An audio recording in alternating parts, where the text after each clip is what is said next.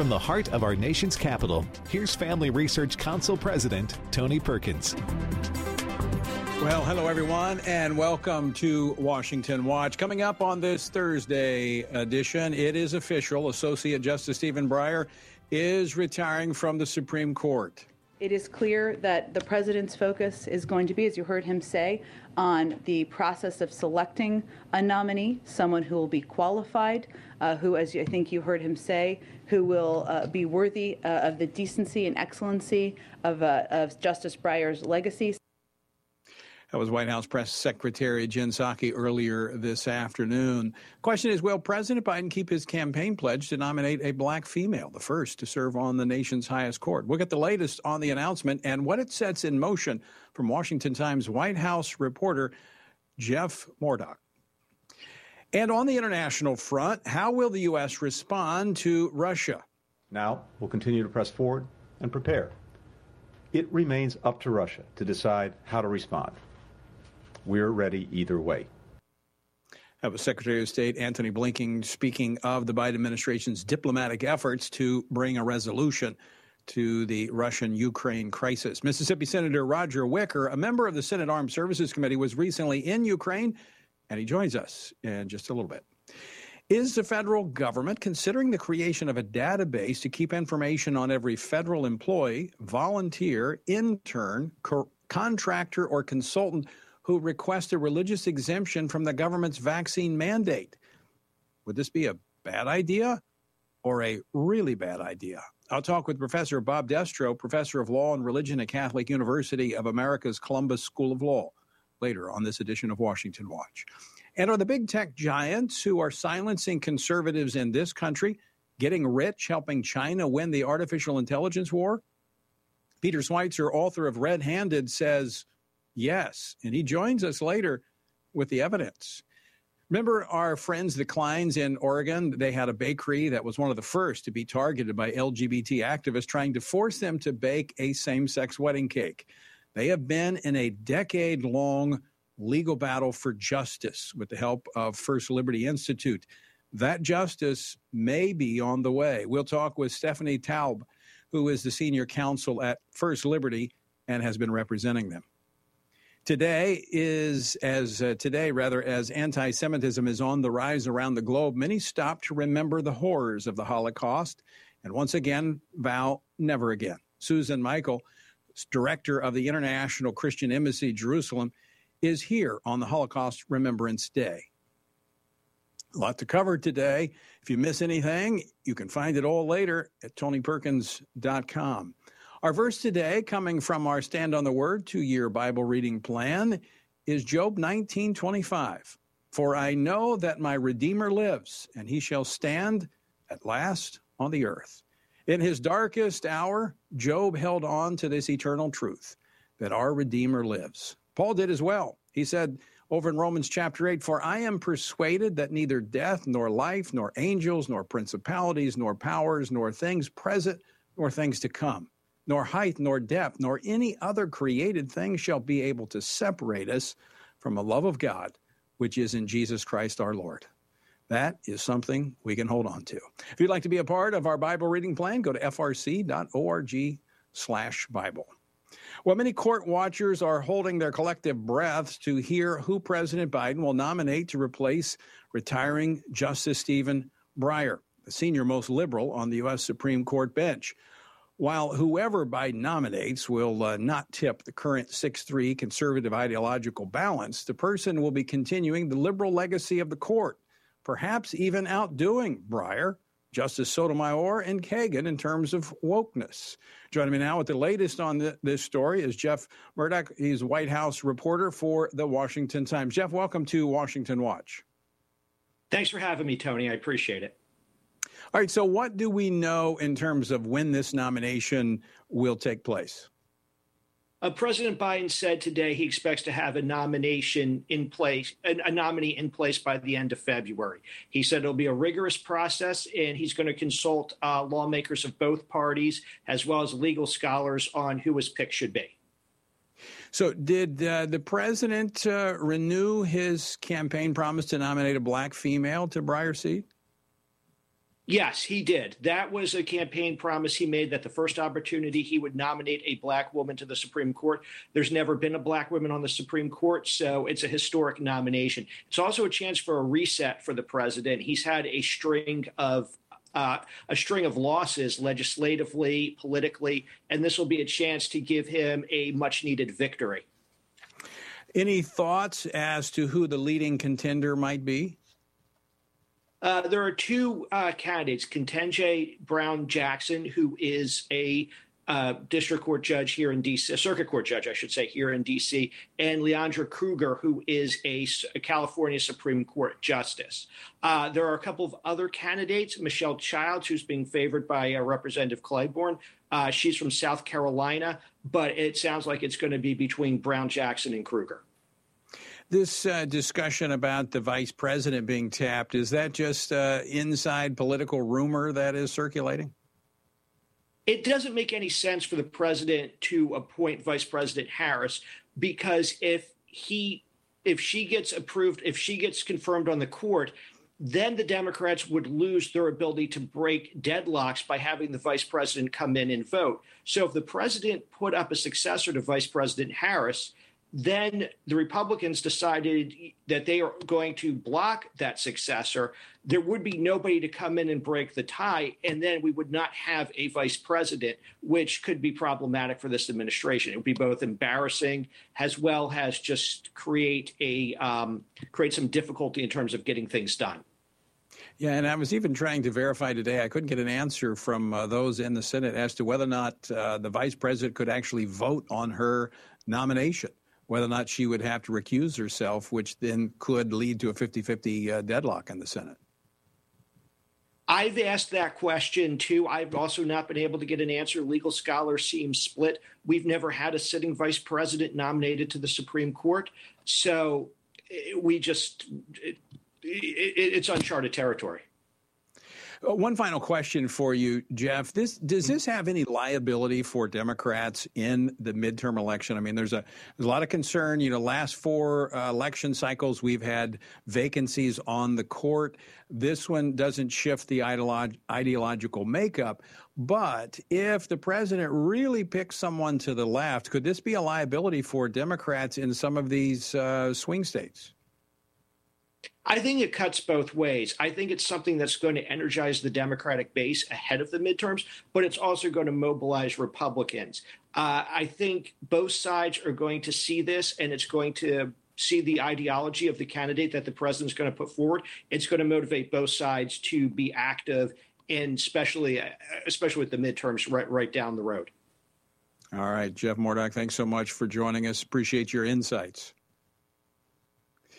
All right, shifting gears to international concerns. Last night, the U.S. Ambassador to Russia, John Sullivan, delivered the Biden administration's written response to concerns the Kremlin had expressed during the ongoing standoff between Russia and Ukraine. According to news reports, the, quote, written document was intended to address concerns Moscow has publicly released and to outline areas where the U.S.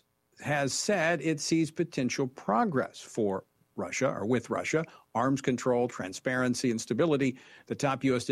diplomat told reporters at the State Department, end quote. But apparently, the Kremlin was not impressed by the White House response. Today, the Russian foreign minister was quoted as saying there is no positive reaction on the main issue in this American document. The main issue is over our clear position on the inadmissibility of further expansion of NATO to the east and the deployment of strike weapons that could threaten the territory of the Russian Federation. Joining me now with the latest on this ongoing crisis is Senator Roger Wicker of Mississippi. He is a member of the Senate Armed Services Committee and was recently in Ukraine meeting with Ukrainian officials. Senator, welcome back to the program. Thank you very much, Tony. Glad to be back on. So I know you took a trip with, it was a bipartisan trip with other senators over to Ukraine. You met with President Zelensky. You've been a part of briefing the Biden administration. Is the Biden administration responding appropriately to the situation? Well, they're responding better than the Obama administration did. I will have to say I would like to have seen a little more of a muscular response. But also this comes in the context of everything else that's happening. You know, when Leon Panetta, who served in the Democratic Obama administration, says the world sees weakness coming from this administration over Afghanistan, over our defense policy, I think it's pretty telling that someone like that's a dedicated Democrat would say the world sees weakness. And I think that is the sort of thing that gives Putin ideas about returning to what Ronald Reagan called the evil empire, and that's a return of something like the USSR, where Russia controls its neighbors, where they're not free, they don't have the ability to have a market economy, and they don't have the ability to elect their own leaders. So to the extent that we are saying we're willing to send weapons over there, I applaud that, and I want to be bipartisan about it, and I hope that some of the stronger members on the Democratic side of the Armed Services Committee can continue to give the president some backbone and spine on this issue.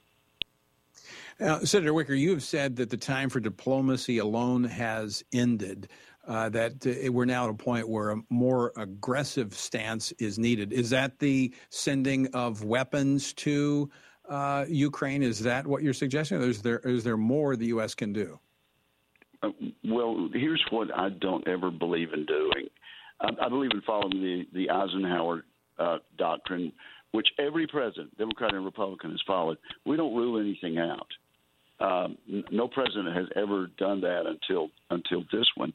So I'd leave all options on the table, but clearly the Ukrainians and the Europeans are capable of defending themselves if we'll supply them with the proper armaments. But I would not rule out. I just wouldn't take anything off the table because it's a bad option. I agree. This, from having talked to the defense minister over there in Kiev, the foreign minister, and the president of the country, the freely elected president, who got 75% in the last election, the Ukrainians have the resolve never to go under the Russian thumb again. They remember how it was not to be free. Right. And they're listening also to what Putin's saying to the neighbors. Putin also said, not only do we not want Ukraine ever to be a member of NATO, even if they freely choose to do that, we want Bulgaria and Romania to leave NATO and come back into sort of a non-aligned status. There's no way we're going to agree to that sort of thing. Yeah, and I think you're absolutely right, Senator Wicker, having worked with some of those Eastern Bloc countries, previously Eastern Bloc countries, the understanding and taste of communism still exist, and those that tasted don't want to go back. You're absolutely right. We just need to stand with them and help them. Senator Roger Wicker, always great to talk with you. Thanks so much for stopping by today. You bet. Talk to you soon. Have a great day. Bye-bye. All right. Coming up next, we'll be talking with Professor Bob Destro about a proposal to create a database to track those who request religious exemptions to the president's vaccine mandate. That's coming up next here on Washington Watch. Don't go away.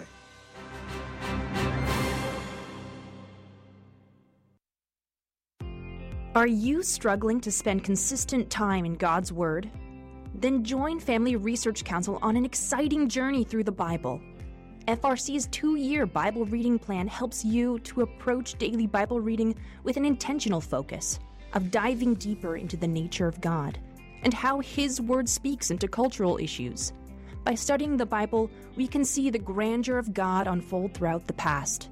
The Stand on the Word reading plan takes you through daily scripture in an engaging manner to help you stay grounded in God's truth. All wisdom comes from God, and He has given us the Bible as a way to understand the world. Start this adventure today with Family Research Council. When you sign up, we'll text you every Sunday with daily passages and questions that help prepare you for conversations with your friends and family. To begin this journey, visit frc.org/Bible. With the current division and confusion of our culture, it is so important for Christians to root ourselves in the truth of God's Word, so that we are prepared to give a reason for the hope that we have. For this purpose, Family Research Council launched the Center for Biblical Worldview. The center applies the Bible and the historical teachings of the Church to current issues. This helps Christians understand and live by a biblical worldview, know why Scripture must be authoritative, and equips believers to advance and defend the faith in workplaces, schools, communities, and the public square. The experts at the center address and provide resources on issues like religious liberty, abortion, voting, marriage, and sexuality. To access free resources like the Biblical Worldview series, go to frc.org/worldview. To get highlights of the latest work of the Worldview Fellows, including blogs, interviews, and publications, sign up at frc.org/subscriptions. At Family Research Council, it is important to us that we stay connected with you and that you stay informed. With the increase in tech censorship of conservatives and Christians, we've decided to be proactive to make sure we don't go completely dark due to censorship. That is why we've created a tech subscription platform. If we get canceled, you can stay informed and still find updates on faith, family, and freedom. How? Just text STAND to 67742 to sign up for our text alerts, and you will get FRC's content straight to your phone. Again, just text STAND to 67742, and you will get special alerts on the biggest stories of the day. You can stay informed with just a simple text. We want you to be able to stay connected with like-minded community and to always have access to our content. Stay connected and informed. Just text STAND to 67742.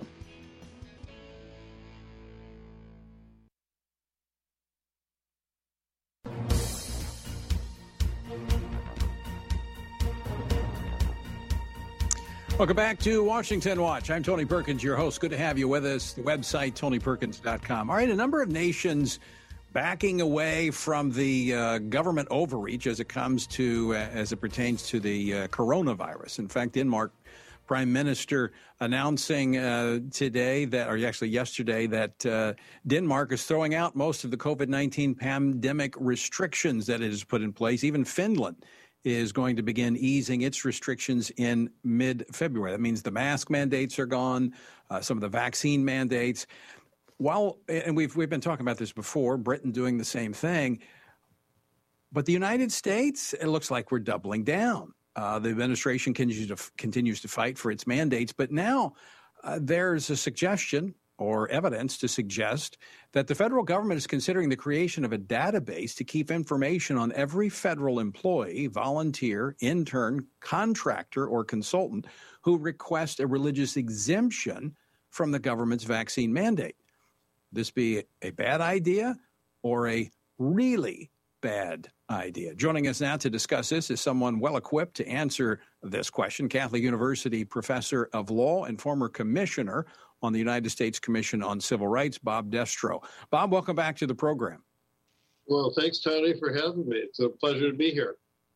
So what do we know about this and the government's creation of this registry to track and or at least keep on file everyone who's requested a religious exemption to their mandate? Well, we don't know much about it. It appeared in the we call the Federal Register, which is the official announcement of proposed rulemaking for the federal government. And so all we know is that they're going to do this. We have no idea where they get the authority. We have no idea where they get the data. We have no idea what they're going to use it for. And so to answer your question in the intro, is it a bad idea or a really bad idea? I would say it's a horrific idea. I mean, what would they do with this? Track people to see if they go to church, to see if their religious exemption is legitimate? Is it a form of intimidation? I mean, we've long protected our privacy in this country, and seems like, especially in this pandemic, we've accelerated the overreach of the government. Well, I think we've accelerated the overreach of the government for a long time. I mean, if we go back to even to 9/11, pretty much acquiesced in saying that they have a right to pat us down at the airport. A lot of people would argue about that, but it's worth looking at. With respect to this question, are they, what are they using? Why do they need the information other than to create a list of people who oppose their mandate? Right. And to go back to your example of 9/11, I was a vocal opponent of the Patriot Act. And have remained so, even when it was all embraced by Republicans. Because I said there's coming a day when you're not going to have a George W. Bush in the White House and a fairly conservative administration. You're going to have one that's going to use this against us, and voila, what did we find? That's exactly what they did against President Trump as a candidate. They used the Patriot Act and the authority given to them. You always have to look at this. I'm not a pessimist. I'm a realist. You have to look at all of these policies in how in the worst way that they can be used. Well, there's no question, and the idea that there is actually a right to privacy anymore, and that's going to be the big human rights issue to come. I mean, why are they collecting all this data? Who is collecting the data? What are they collecting it about? And it's not just the government that's collecting it. Google and Facebook. I mean, basically they know more about you than you know about yourself. And the use of that data that's just one of many questions. But why the DC government is doing it completely eludes me. And everybody needs to complain about it, write in and make comments about it. And then as soon as it goes into effect, they need to be sued.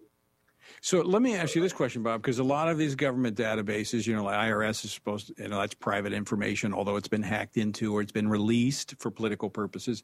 But a lot of the information that the government collects is open to researchers and others. I mean, what do we know about the protections that we would have over this information that they collect?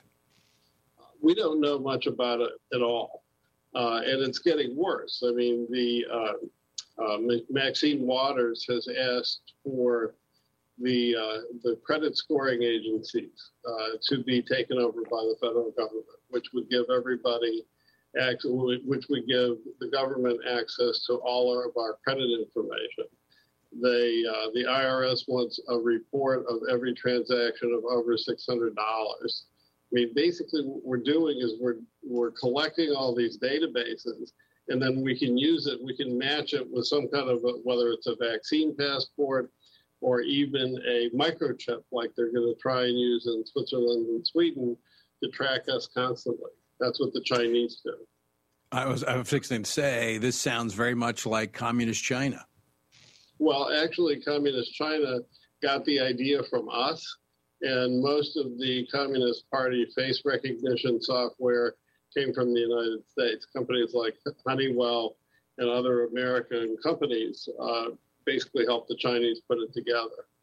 Interesting you mentioned that. That's my next topic in the next segment, talking about how the mega tech firms that are silencing conservatives here in this country have been getting rich off the Chinese by helping them in their artificial intelligence efforts. Yeah, and more to the point that you made before, the Chinese have just announced that anybody who criticizes China during the Olympics is in trouble. Guess what? We have that same problem here, and what we have now is American capitalism with Chinese characteristics. Well, I don't think I can get in any more trouble with China. I've already been sanctioned by China, so I don't know what's next. Bob Destro, always great to talk with you. Thanks so much. We're going to keep an eye on this, and I'm also going to track it down, make sure we can put this out for people to comment on this rulemaking process. Very good. Thank you. Thanks for having me on. Absolutely. Always great to see you. Take care. Bob Destro, Catholic University law professor, but also was in the Trump administration at the Department of State. All right, coming up next, Peter Schweizer, author of Red Handed, How American Elites Get Rich Helping China Win. He's here to share more about his book. You don't want to miss this interview. We're coming back right after the break with more Washington Watch. Don't go away.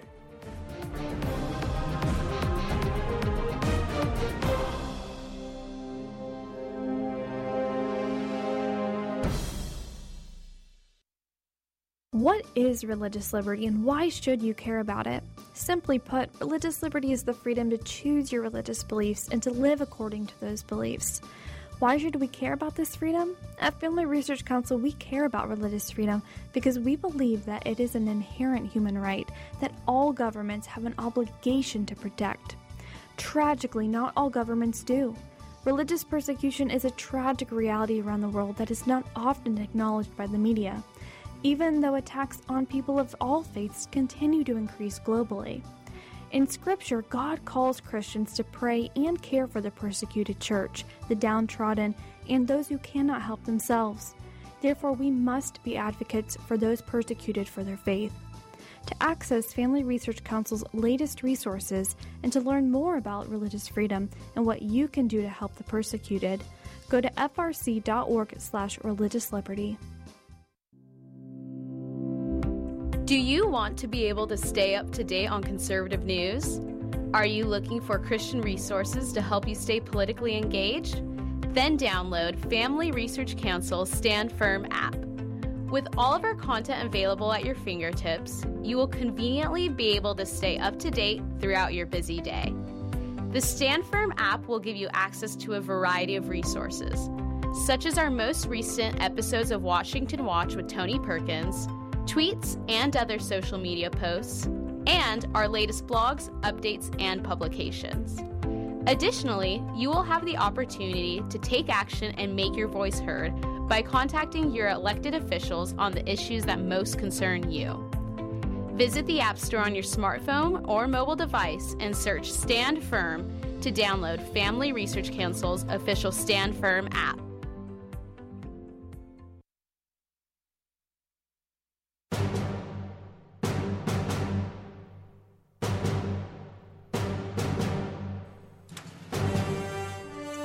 This is Washington Watch. I'm Tony Perkins. Good to have you with us. Website, TonyPerkins.com. It's no secret that big tech in Silicon Valley are not friendly to the conservative cause. But are the ambitions of the Silicon Valley elites also helping one of America's biggest rivals on the world stage and one of our biggest enemies?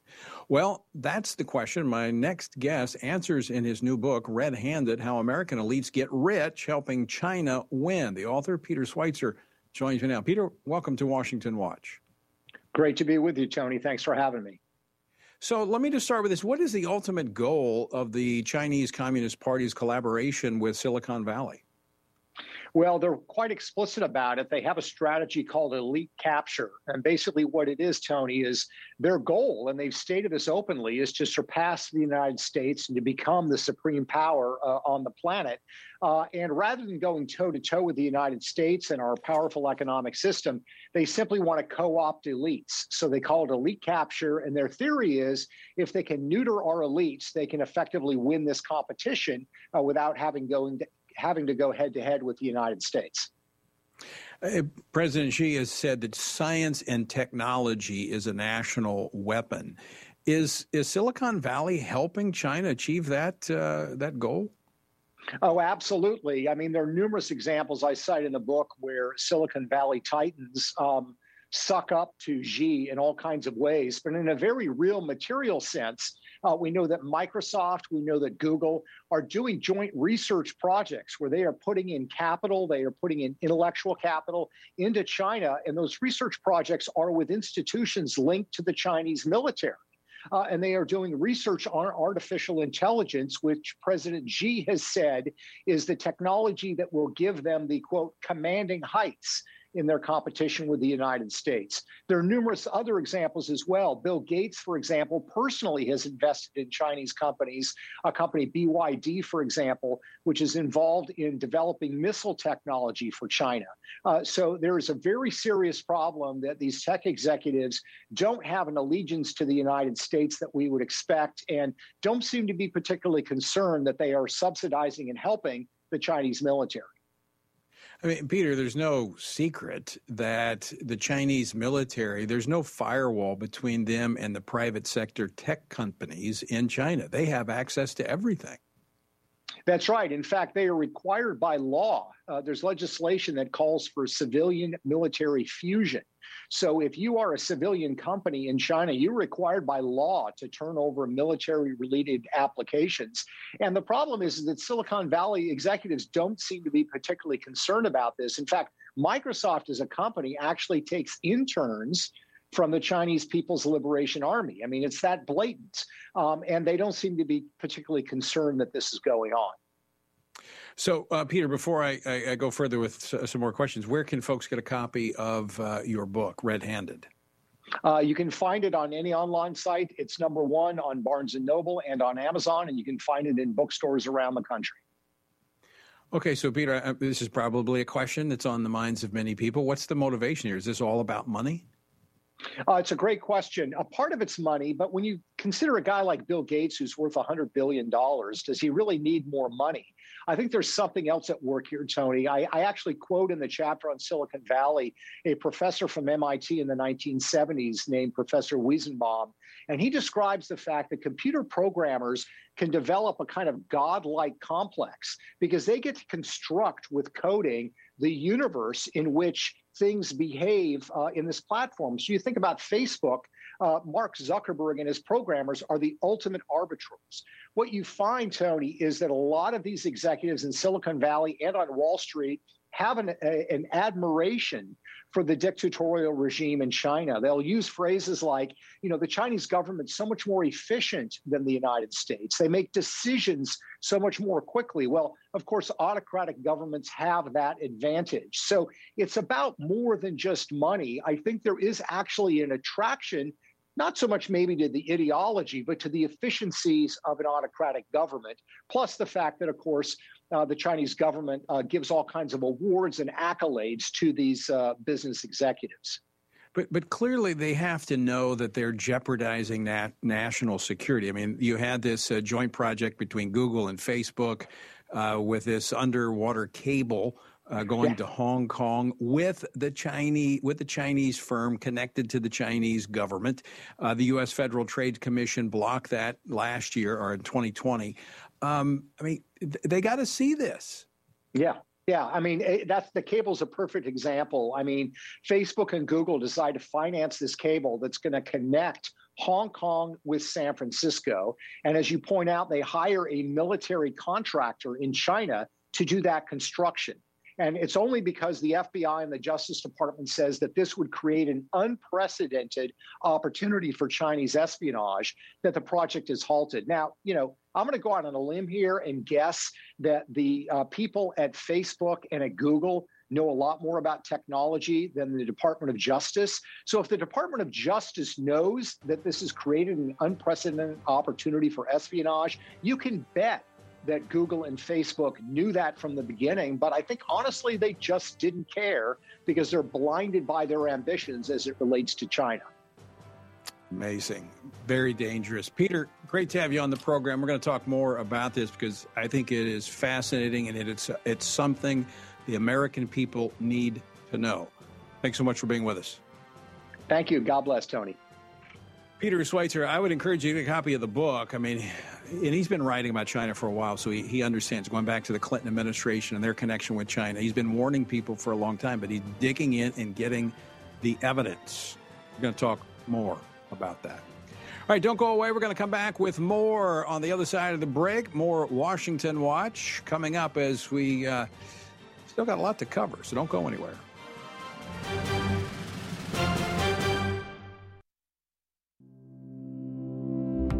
Do you want to be able to stay up to date on conservative news?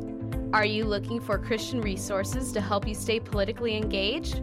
Then download Family Research Council's Stand Firm app. With all of our content available at your fingertips, you will conveniently be able to stay up to date throughout your busy day.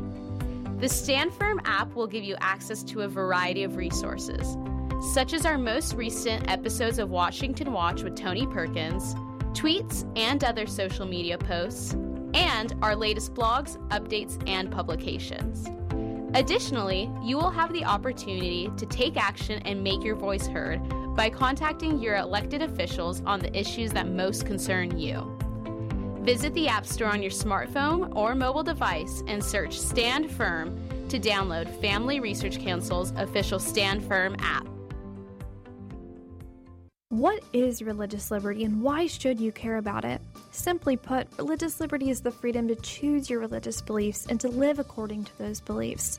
Why should we care about this freedom? At Family Research Council, we care about religious freedom because we believe that it is an inherent human right that all governments have an obligation to protect. Tragically, not all governments do. Religious persecution is a tragic reality around the world that is not often acknowledged by the media, even though attacks on people of all faiths continue to increase globally. In Scripture, God calls Christians to pray and care for the persecuted church, the downtrodden, and those who cannot help themselves. Therefore, we must be advocates for those persecuted for their faith. To access Family Research Council's latest resources and to learn more about religious freedom and what you can do to help the persecuted, go to frc.org/religiousliberty. Attention university students. Are you looking for an internship that will help you grow as a Christian leader and allow you to positively influence the culture? Then Family Research Council's internship program is for you. FRC's life-changing 12 to 15-week internship program will prepare and equip you for the next step in your professional journey. You'll enjoy a speaker series focusing on careers and callings, lectures from prominent conservative leaders, and weekly biblical worldview training. All of these offerings were created to aid you in your personal and professional development. As an intern, you will have the opportunity to work side by side with our experts in policy, communications, event planning, and more.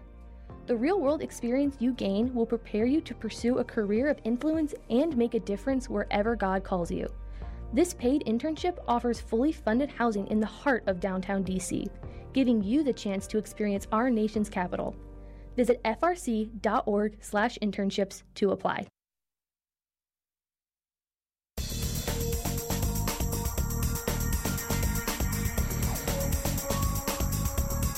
You are listening to Washington Watch, and you're watching Washington Watch if you're watching on television.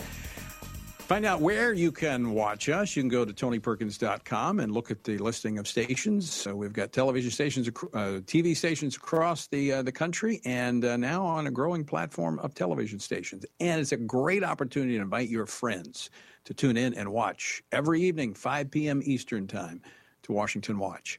All right, what is the price Americans have to pay to practice their Christian faith in the workplace? Well, the state of Oregon puts the price tag at about $135,000. That's the amount Oregon bakers Aaron and Melissa Klein were ordered to pay for politely declining to bake a cake for a same-sex wedding. Well, the Klein's attorney, Stephanie Taub, joins me with breaking news on their now 7-year legal battle. She serves as one of First Liberty's Institute senior counsels. Stephanie, welcome to Washington Watch. Thank you so much for having me on to talk about this important case. Yes, it's the Kleins are good friends of ours, and we've talked to them many times, but it's been a while. So we'll give our viewers and listeners a quick refresher on Aaron and Melissa Klein's story. Yeah, so the whole story started 10 years ago in 2012, if you can believe it's been that long. So it started when they were approached and asked to bake a custom wedding cake in celebration of a same-sex wedding, which is something that they could not do consistent with their Christian convictions.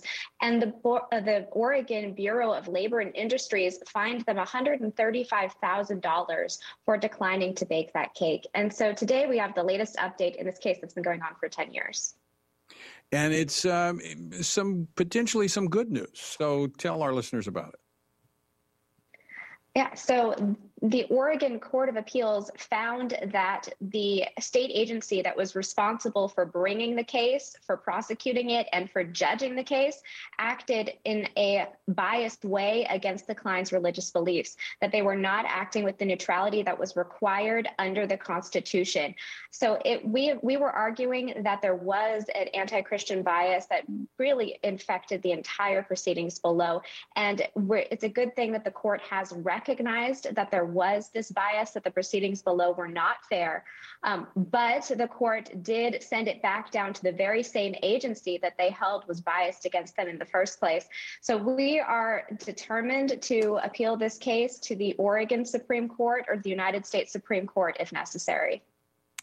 So, I mean, it doesn't make a whole lot of sense. They're going to send it back to an agency that showed hostility to begin with. We saw it throughout, and the head of the agency repeatedly made statements that made it clear that that was the case. So, I mean, are you anticipating a different outcome as they rehear this?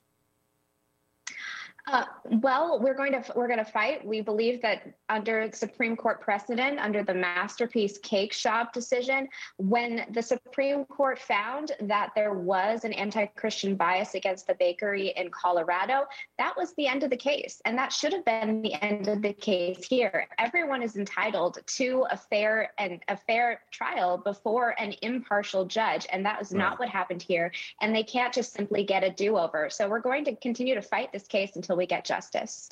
So, Stephanie, I mean, you have to go back to that Oregon agency. Can you appeal right now to take this to a higher court? We can appeal. We can argue that the proper remedy should have been to dismiss the case after finding that there was this lack of neutrality that violated the Constitution, and that's exactly what we intend to do. Any chance that, as this lower court has stated, that Oregon did not act in good faith, they discriminated against the Kleins because of their faith, any chance that the Kleins could not only recoup the fine, but also the state agency be penalized for this discrimination? Well, it's entirely possible that $135,000 could be stricken or could be given back. So we're going to fight for that, and we're going to fight so that we'll actually get justice here. Because I mean, if you look at the Supreme or the Oregon Court of Appeals opinion, one of the reasons that they pointed for why there was actually bias here was the fact that they were awarded this huge penalty based on the quoting of a Bible verse. And so it's just a bad precedent. And so we're glad in the sense that the court recognized that was not a good thing to do, and that showed anti-Christian bias. But our courts are about making people whole and justice. And as you said, this has been going on for 10 years. It's driven the Kleins out of business. So it's not only a fine that they had to pay, but it's years of lost wages. It's the anxiety and the agony that they went through simply for practicing their faith. Someone needs to pay for that. Well, I completely agree with you.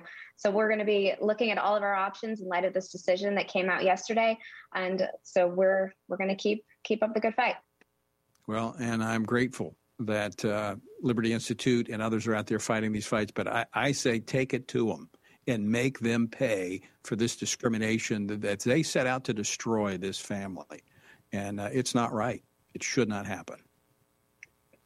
Yeah, if any of your viewers want more updates on the case, they can go to our website. That's firstliberty.org. All right. And we'll be tracking this carefully, and we'll want to talk with you again on next steps when you take them. Thank you. All right, Stephanie, thanks for joining us. And folks, I do encourage you, check out the website, First Liberty Institute. You know, we have a lot of these different groups on, well, not a lot. We have like 3 that we work very closely with: Liberty Counsel, Alliance Defending Freedom, and Liberty Institute. They're all great organizations that support and defend Christians and religious freedom. And I'm telling you, religious freedom is in the crosshairs. People don't realize it, but it is. And we have to stand up and defend it, lest we see a repeat of this religious intolerance that swept Europe back in the 1930s and 40s. And today is Holocaust Remembrance Day. It marks a somber anniversary for many around the world. Sadly, anti-Semitism didn't disappear with the defeat of Nazis in World War II. And less than 2 weeks ago, our nation was shocked when a 44-year-old British national interrupted Sabbath services being streamed at a congregation, Beth Israel, in Colleyville, Texas. The previously flagged British national held 4 hostages, including the congregation's rabbi, for nearly 11 hours. Now, this was an ugly reminder that anti-Semitism is still alive and well in this day and age. In fact, in the last 4 years, there have been 8 similar incidents take place in America. Now, in my role at the U.S. Commission on International Religious Freedom, we've been tracking this around the world in the wake of COVID, because that's been used against Jews to raise this level of anti-Semitism. But here's something that history also tells us, that anti-Semitism is a harbinger. It's the canary in the coal mine, because it does not stop with the Jewish people. It moves on. Susan Michaels, director of the International Christian Embassy, Jerusalem in the United States, and she joins me now to share how we can support our Jewish friends. Susan, welcome to Washington Watch. Hey, Tony, it's great to be with you again today. So tell me, Susan, what is driving this recent rash of anti-Semitism that we're seeing around the world? Well, anti-Semitism is, as you say, growing around the world, and the numbers are just astounding. And, you can find it in pockets, east, west, right, left. You can find it on college campuses. You can find it in different places. But I think the one thing that is feeding it and is uniting all of this is social media or the internet. Now, all of our fringe hate groups have been able to find each other, share information, grow, and influence more and more people on the internet. So our young people are bombarded with anti-Semitic messaging because they spend so much time on the internet. And I think this is the one source that if we could cut that out, we would have really cut back on anti-Semitism. But going to the heart of it, and I just have a tendency to do that, even though sometimes it's controversial. I mean, this is spiritual. I mean, we got to see it. The Jewish people have been the target of spiritual forces of darkness from almost the very, very beginning, and we have to recognize. Mm-hmm. We've got to recognize it. Absolutely, but this spiritual. Sorry, Tony, but you're just so right. But this is where Christians come in. This is where we come in, because we understand the spiritual realm. We understand, as the scripture says, that we don't wrestle against flesh and blood. I mean, obviously, we got to have laws. We got to do things to defend against Nazism and other manifestations of this anti-Semitism. But Christians should be able to discern and understand what's going on, because we understand the work of the forces of darkness. Yes, when you look at the history of anti-Semitism that has gone on for thousands of years, and it's like an evil virus. The minute you think that you've stamped it out, it just reinvents itself and it comes back with a different face and a little bit of a different language. But at the end of the day, it's still an expression of that same ancient hatred of the Jewish people. And there is no explanation for this other than a spiritual one or a biblical one. And I think Psalm 83 describes it perfectly. It says, "Oh God, those who hate you have declared, let us wipe them off as a nation, that the name of Israel be mentioned no more." And that shows they're caught in the middle of a spiritual warfare against God himself, his choice of people, his plan to redeem the world, and they're caught in the middle of it. And we as Christians should understand that. And we as Christians are the ones that have the moral and the political strength to stand against it. And we really must. I feel a very heavy burden. Christians must stand up against this evil. We are the ones called to do it. And the scripture makes very clear, those who bless Israel will be blessed, and we have a role in that. Now, this caveat, because I get criticism every time I say that, that doesn't mean that we give a blanket statement of approval for everything the nation of Israel does or the Jewish people do. I mean, we, as we would with any friends, we speak truth to them. But our default position is to stand with them. And if that's not enough motivation for Christians, because we're commanded to do such, and quite frankly, I think one of the reasons America continues to sputter forward on the fumes of our forefathers is because of that blessing that has come from standing with Israel.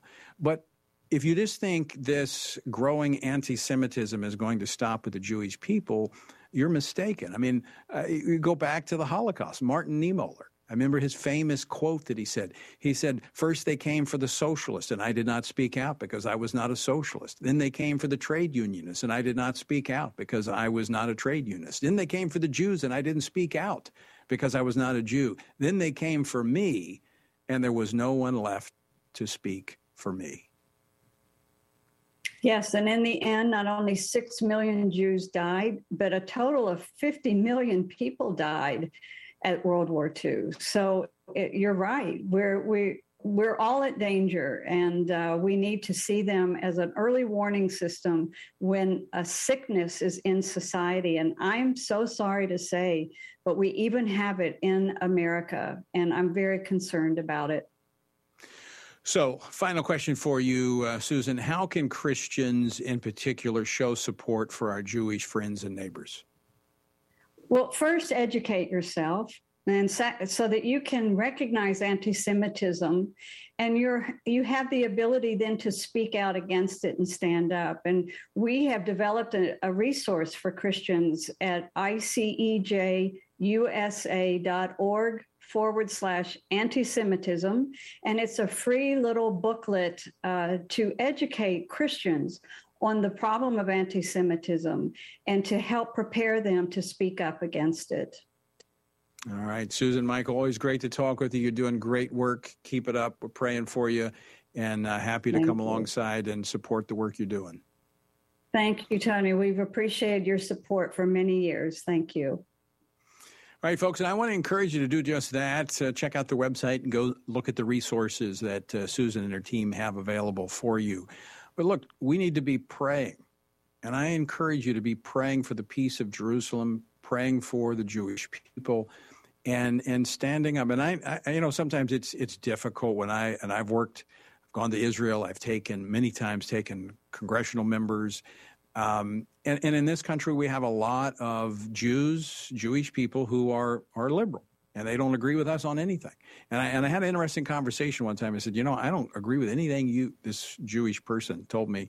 I don't agree with anything you stand for except your support for Israel. And they said, why do you support Israel? And I said, it's the same reason I support the sanctity of human life.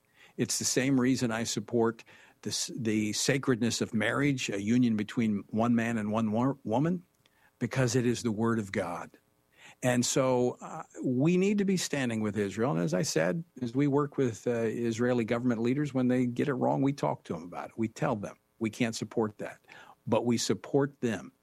And this rise in anti-Semitism that is taking place around the world should be concerning to every Christian, not just for, as I said, for the fact that our Jewish friends are being targeted. That is enough.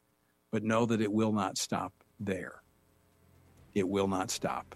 This is the canary in the coal mine with growing religious intolerance. We need to stop it now. All right, folks, thanks so much for joining us. Always great to visit with you. Check out the website, TonyPerkins.com. Until next time, I leave you with the encouraging words of the Apostle Paul, found in Ephesians 6, where he says, when you've done everything you can do, when you've prayed, when you've prepared, and when you've taken your stand, by all means, keep standing. Ever.